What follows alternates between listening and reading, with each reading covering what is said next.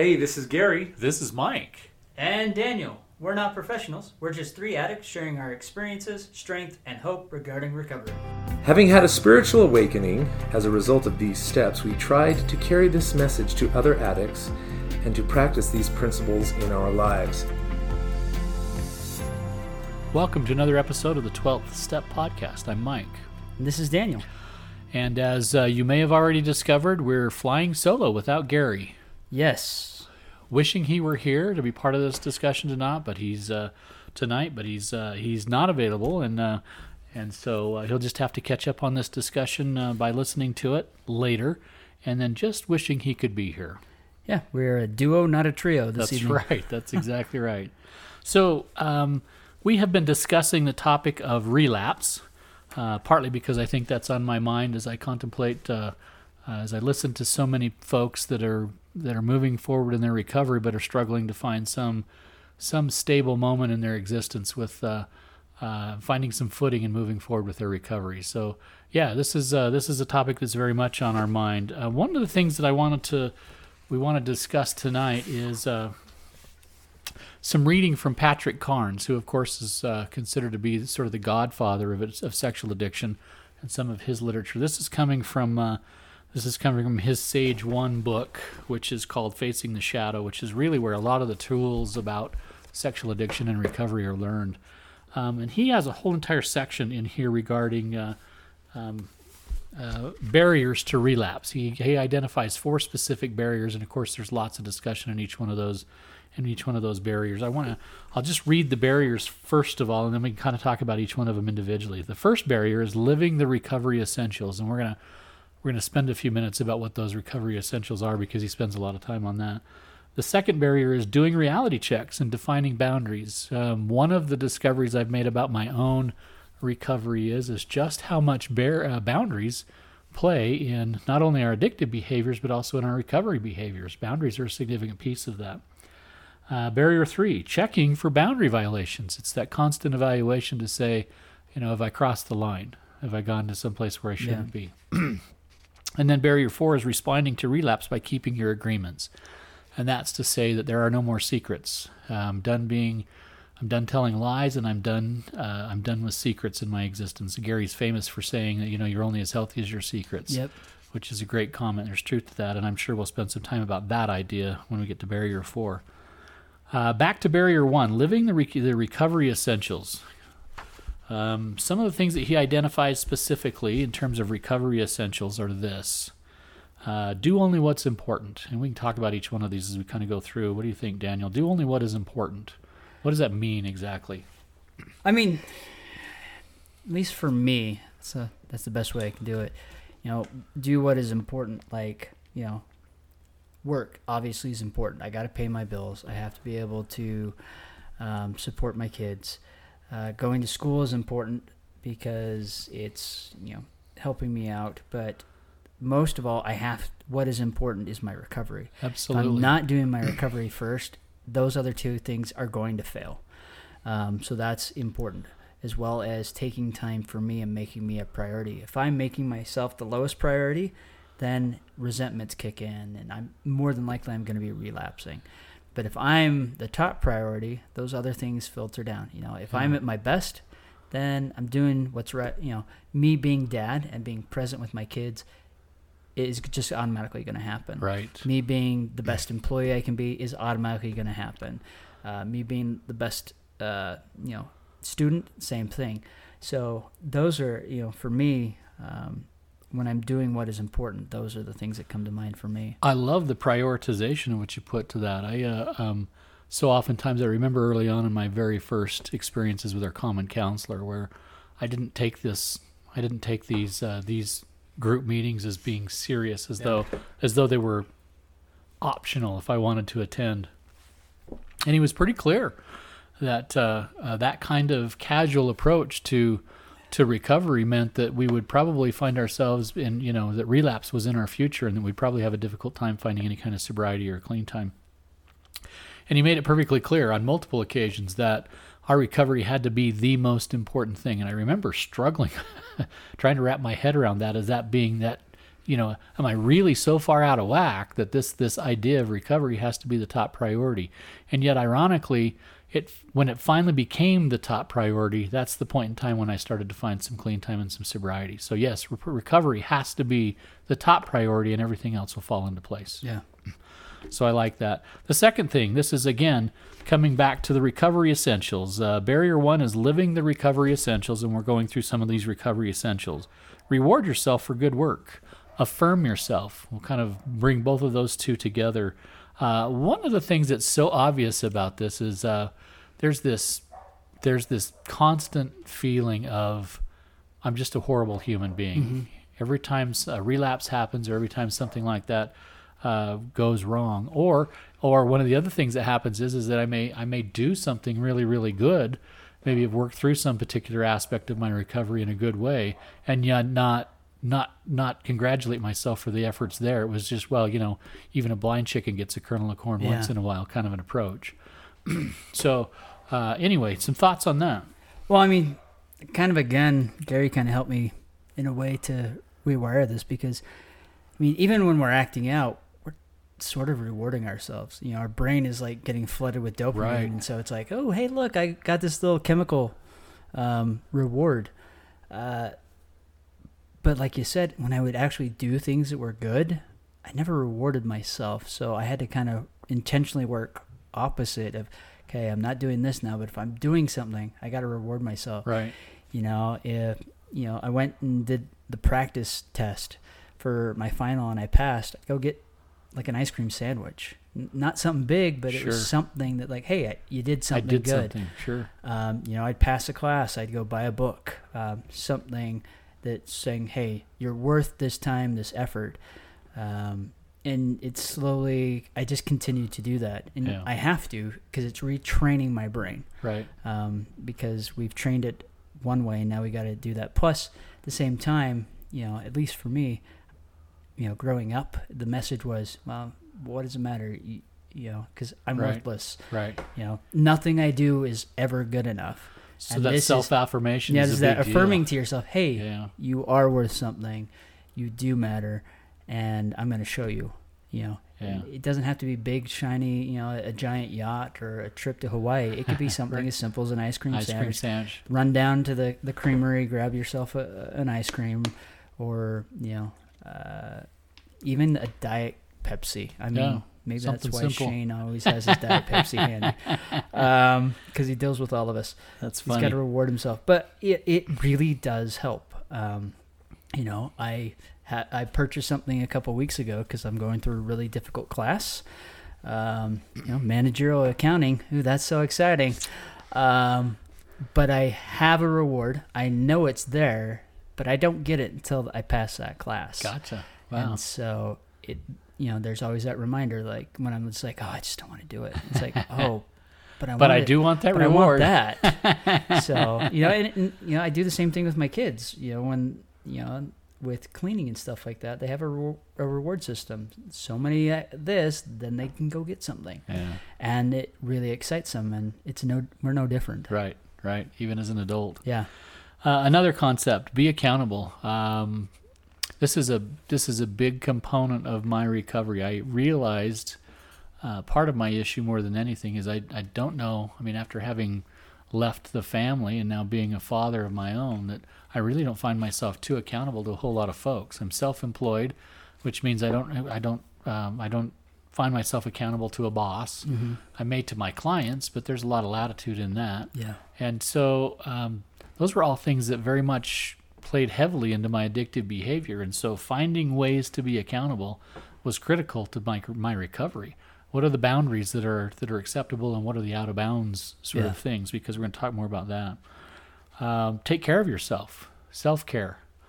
Big deal. I think Gary's kind of famous about sharing stories about how the little things it was that mm-hmm. made him feel like that recovery was because he was worth it. One of them was just as simple as flossing his teeth. And I think that every time I hear that, it stuns me to think that we'd in our addictive behavior, we've arrived at this place where we don't even see ourselves worthy of flossing our teeth. We don't get involved with some of those simple things. We just let everything go. Yeah. So no, I mean, a few years back, before we even moved up here in this area, my kids had this joke that, because I was working from home. My ex had asked me to work from home to help take care of the kids, and so I never left the house. Right. And the kids had a joke that every time I put on pants, they're like, "So, Dad, where are you going?" I'm like, "What are you talking about? You don't put on pants unless you're going somewhere." I would literally wear my pajamas, like day in and day out. I just crawled out of bed, went into the office, did my job, because and then crawled back into bed at night. And then did my stuff, helped with homework, did what we needed to, watched a show or whatever, then went back to bed. And then just repeat, recycle. There'd be a shower somewhere in there. Wow. And I look back at that and I'm just like, wow, I was just like living in zombie mode. Yeah. And how could I let myself go that far? And even my kids' comments just wasn't a wake-up call. But, right. But yeah, even now it's like, I'm stressed out. My kids are like at each other, and I'm just ready to just yell at them. They're like, okay, I'll look at them. I'm like, Dad needs a timeout. I'm gonna go in my room. I'm gonna close the door for 10 minutes. I don't want anyone to bug me. I'm gonna turn some music on, and I'll be back out in 10 minutes. And that's all it takes. Yeah. 10 minutes. I get rebalanced, and I'm good to go again. Yeah. But if I don't do that, then I explode, and then I yell, and then they cry, and then I probably will do something that'll hurt them or upset them, because I know I've done that in the past with my older kids, which then causes, wounds and problems, and then they're going to resent me, and it's just this downward spiral. Right. But just taking 10 minutes really does a lot. Something about taking care of yourself that really and at the same time, I'm also being accountable by saying, hey, I'm at my limit. I need a break. I just need a break. That's a good point. And then I can come back. Yeah, that's a great point. Here's an interesting one. Know what matters. One of the things that's happened in my circumstances is as recovery has moved forward, knowing what matters has changed. I used to think that work and clients and I never saw myself ever retiring. I always thought to myself I would just work until the day I died, simply because nothing seemed to matter. And now suddenly, as recovery has moved forward, I'm finding myself realizing that work is really not what matters. It's what really matters is relationship with my wife, relationship with my children. All those things that I've neglected through my acting out behavior are now suddenly becoming forefront and most important to me through recovery. So knowing what matters is really, really relevant. Relationships. You and I experienced this Sage 3 group. Was really kind of an interesting topic to arrive at, the ultimate to-do list, which was really kind of a great concept. Yeah. This idea of saying, hey, if recovery has robbed us of certain things, then recovery is supposed to replace those certain things. And if that's the case, what are these certain things? What is this ultimate to-do list to bring us to the place where we're supposed to fill this void of cutting out this acting out behavior? So knowing what matters is a big piece of that. Yeah. That's been a really, really, really relevant piece. Here's another. Learn from our mistakes. Again, this is all having to do with living the recovery essentials. Well, and this is something that's early from Sage 1. The relapse chain. When I first started doing it, it's like, really, why am I doing this? Sure. But when I did that, it was teaching me and helping me to identify the things that I was doing that was leading me down here. Because if you don't learn from your mistakes, you're just going to keep repeating them. Right. It's you don't necessarily see them as mistakes. Yeah. In this addiction, we don't. Right. We've mowed down our frontal cortex to the point where it's like, no, this is okay. Yeah. I know there's a lot of times where I'm just like, what does it matter? It's only hurting me. Right. Not realizing, maybe me looking at it wasn't hurting other people, but my behavior was, the way I was reacting, when my ex found it, that definitely hurt her. That caused a reaction. So, but in that moment, you're not thinking that. It's like, it's just me. It doesn't matter. Right. But looking at the overall picture, you realize, there's a lot of damage. It was, I was lobbing a grenade every so often. Absolutely. There was definitely shrapnel. coming back to these as being barriers, this is Barriers to Relapse, again, coming out of Patrick Carnes' book, Barrier 1, Living These Recovery Essentials. And as we live these essentials, we find ourselves creating a barrier to possible relapse. Rest and reflect. Connect to those who know your story. I'll move along here just a little faster as we move along. Connect to those who know your story. Allow pain, joy, fear, and anger. One of the things that addiction does is it dulls our senses such that we don't experience those emotions to the full extent or to the magnitude that we ought to be. Lots of times I remember looking around at people and seeing them have an emotional experience and thinking to myself, why do I not feel the emotion that you're experiencing right now?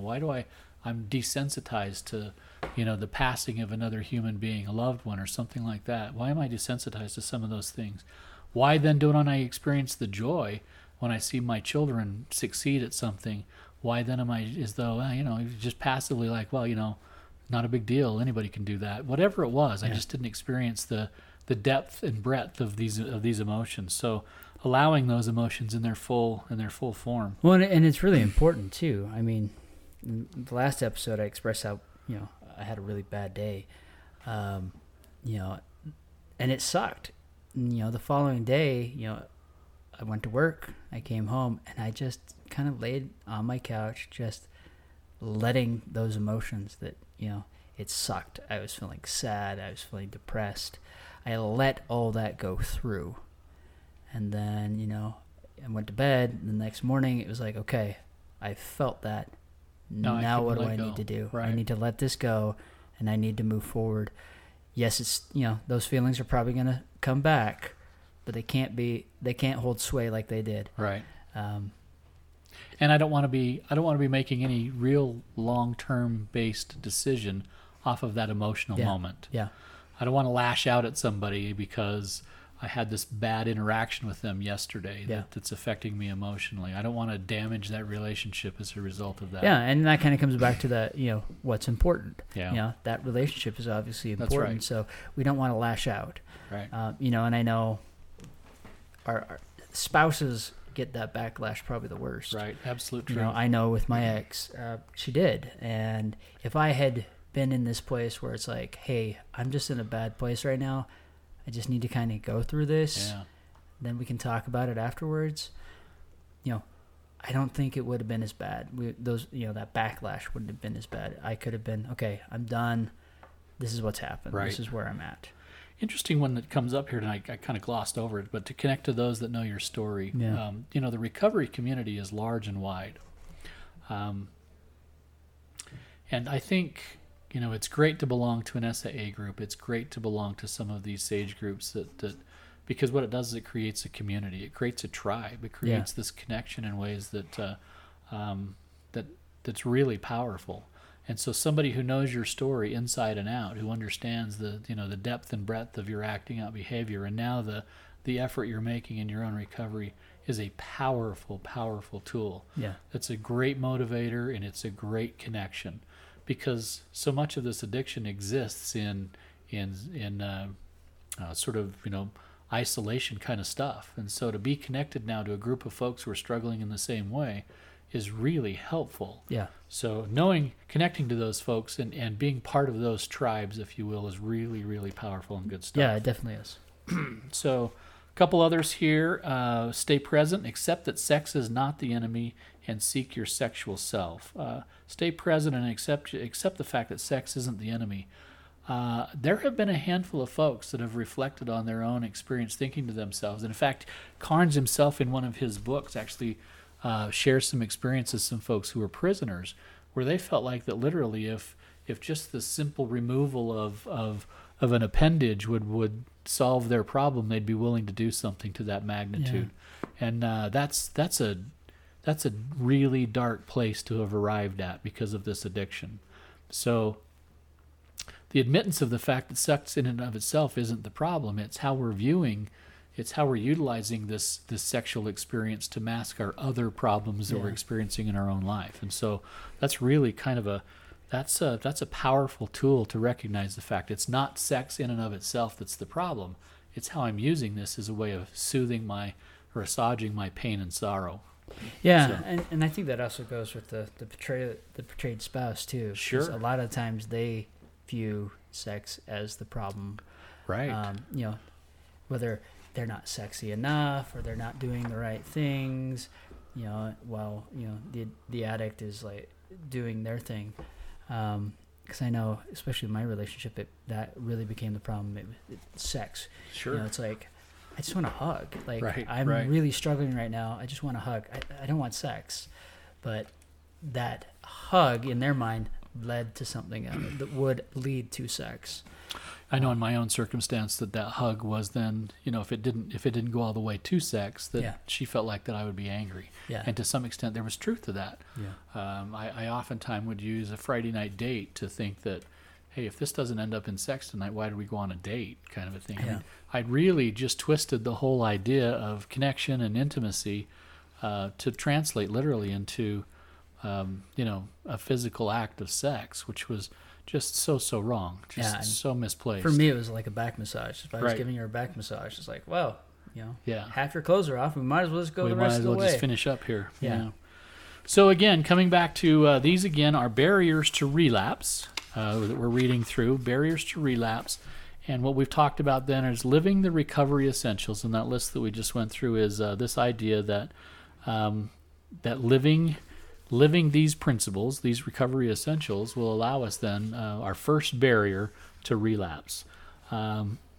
He says, you're quoting the big book from AA, this is the willingness to go to any lengths. This is the idea and notion that when a person reaches the place where they're willing to go to any lengths to get rid of this addiction in their life, that living these principles that we're talking about are the things that are required of us to be willing to do. That's the going to any length, if you will, to that recovery can be a part of your life. Well, I mean, it's no different than like on a war, on the battlefield. I mean, if you watch any of those old World War II movies, there's lots of different barriers, Right, wired right. fences and mounds and stuff like that the enemy has to get through before they get to the good guys. And this is kind of the thing. You're putting up fences and barriers. That's right. To stop the addiction from getting to you, so that you have time to mount a defense. Yeah. It's interesting, the paragraph to barrier 2, which is doing reality checks and defining boundaries. And I like your analysis of these various levels to go through. He says, if the stone does get past the initial barrier, which is what you're talking about, and a momentum toward relapse begins, we have barrier 2. Yeah. And barrier 2 is this reality check and defining boundaries. What are the defined boundaries in our space? And I will tell you, after 5+ years of doing this, that the boundary piece has been the biggest challenge in my world. What are the boundaries that I accept and that I'm not willing to accept?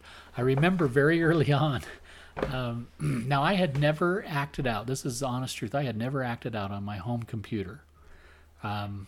We had never put any kind of a filter or anything like that on my home computer. And so for me, it was either the phone or it was going to be my work computer. And being self-employed, obviously, that was so much easier than dealing with the consequences of acting out at home. Yeah. So I never did. As soon as I had disclosed to my wife, the first thing that came out of her mouth was that we want to put some sort of a filter on our home computer to prevent that. And I remember being so incensed by that, so frustrated and so upset by that, because that was never a place that I'd ever acted out. And I really had to kind of get to the place, and I remember having conversations again with my sponsor about all that, and him saying to, well, isn't that great that she cares enough about you to be willing to do this sort of thing? And I really it took some time for me to digest all of that. But to some extent, I mean, I really, after a while, I arrived at the place of just simply saying, that's great. Yeah.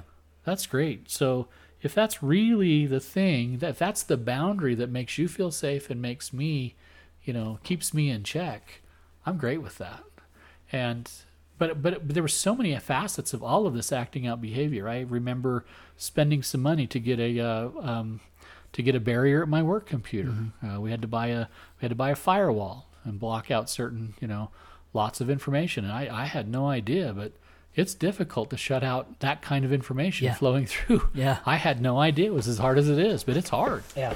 Well, and the interesting thing about your story there is, your wife was defining a boundary. That's right. You were kind of bucking against it, and then Gary was giving you a reality check. That's right. Like, wait a minute, that's great. Isn't this a great thing? Yeah. And we have to do that quite often. I mean, there's some times where I'm running through Amazon and I got my cart filled and I'm ready to hit checkout. And I'm like, and then I stop. I'm like, okay, do I really need these things? Right.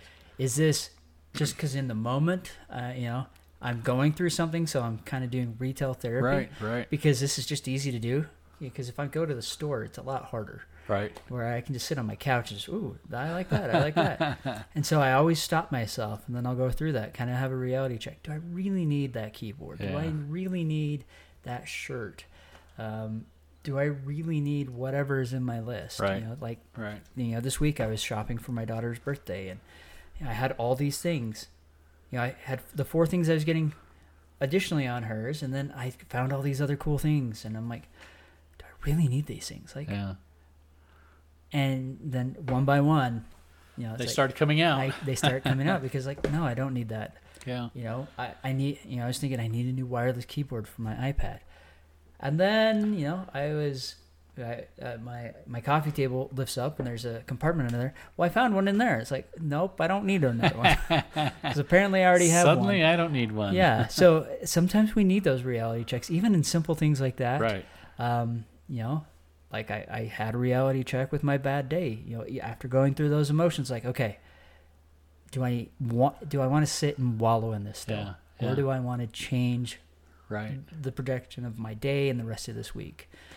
So we got to do those. Otherwise, we're gonna stay in those negative places, and then we're past barrier number 2. Right.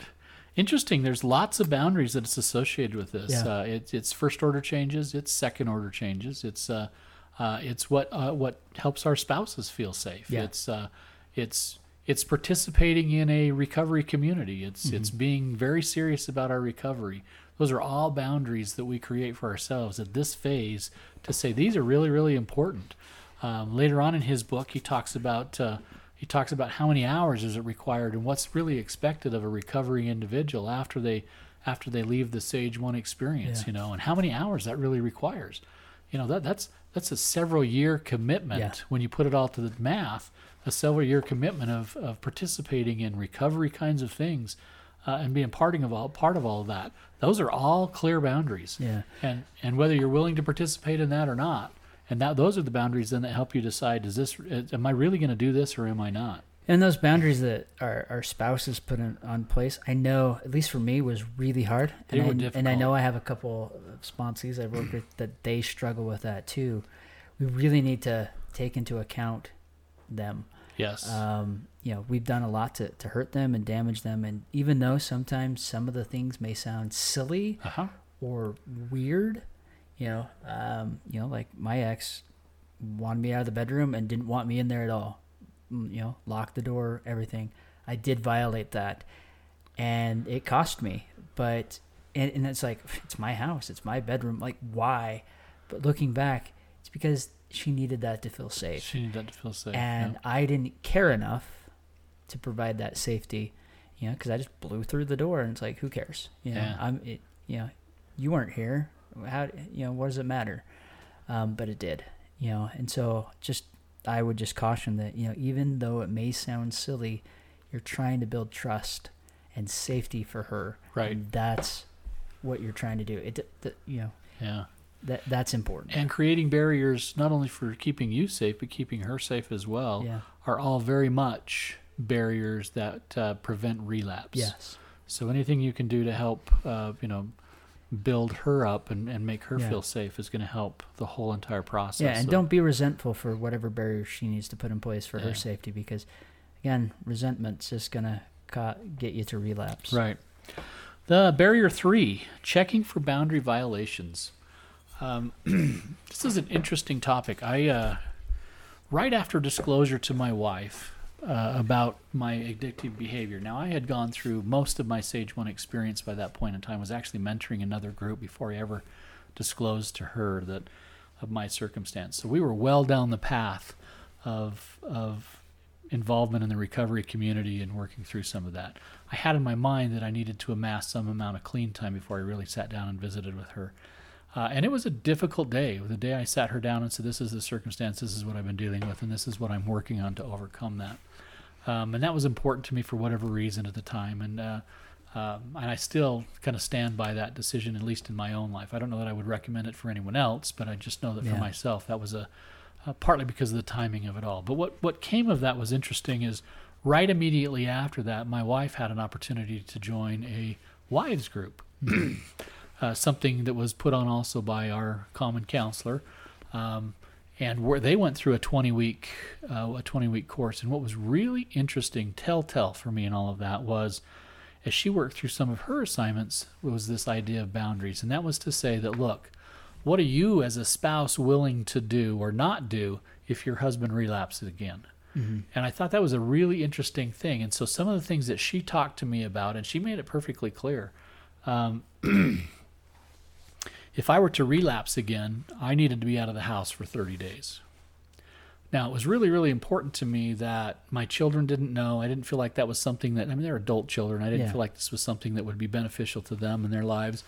And, that's still kind of a topic of discussion as far as with my own children. But it's interesting as I sat and listened to what she had put down on her piece of paper as saying, this is the consequences if he violates this particular barrier, this particular boundary, if you will.